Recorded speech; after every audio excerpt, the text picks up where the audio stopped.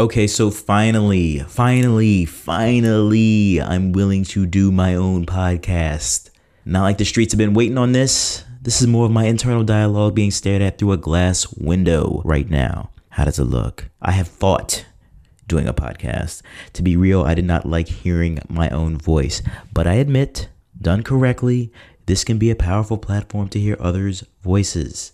And that's where the special shit is at. I must also note that the first episode's monologue that you're hearing right now is being recorded while I sit on the toilet. The seat is closed. I'm in jeans. I just wanted to be in a quiet place, but I am in the bathroom of my girlfriend's bedroom, or you get what I'm saying. It's 4:34 p.m. on a Monday. Yeah. And I'm 33. This is kind of sad. So maybe you should listen for that reason alone, because this is rather sad.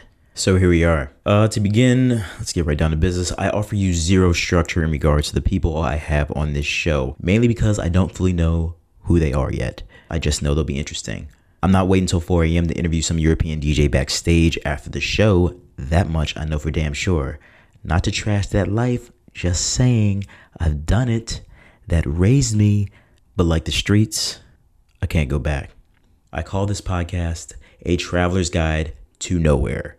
Nowhere. Jacked that title from a collection of short stories I wrote way back that were unpublished, and they were mainly written for my mental health.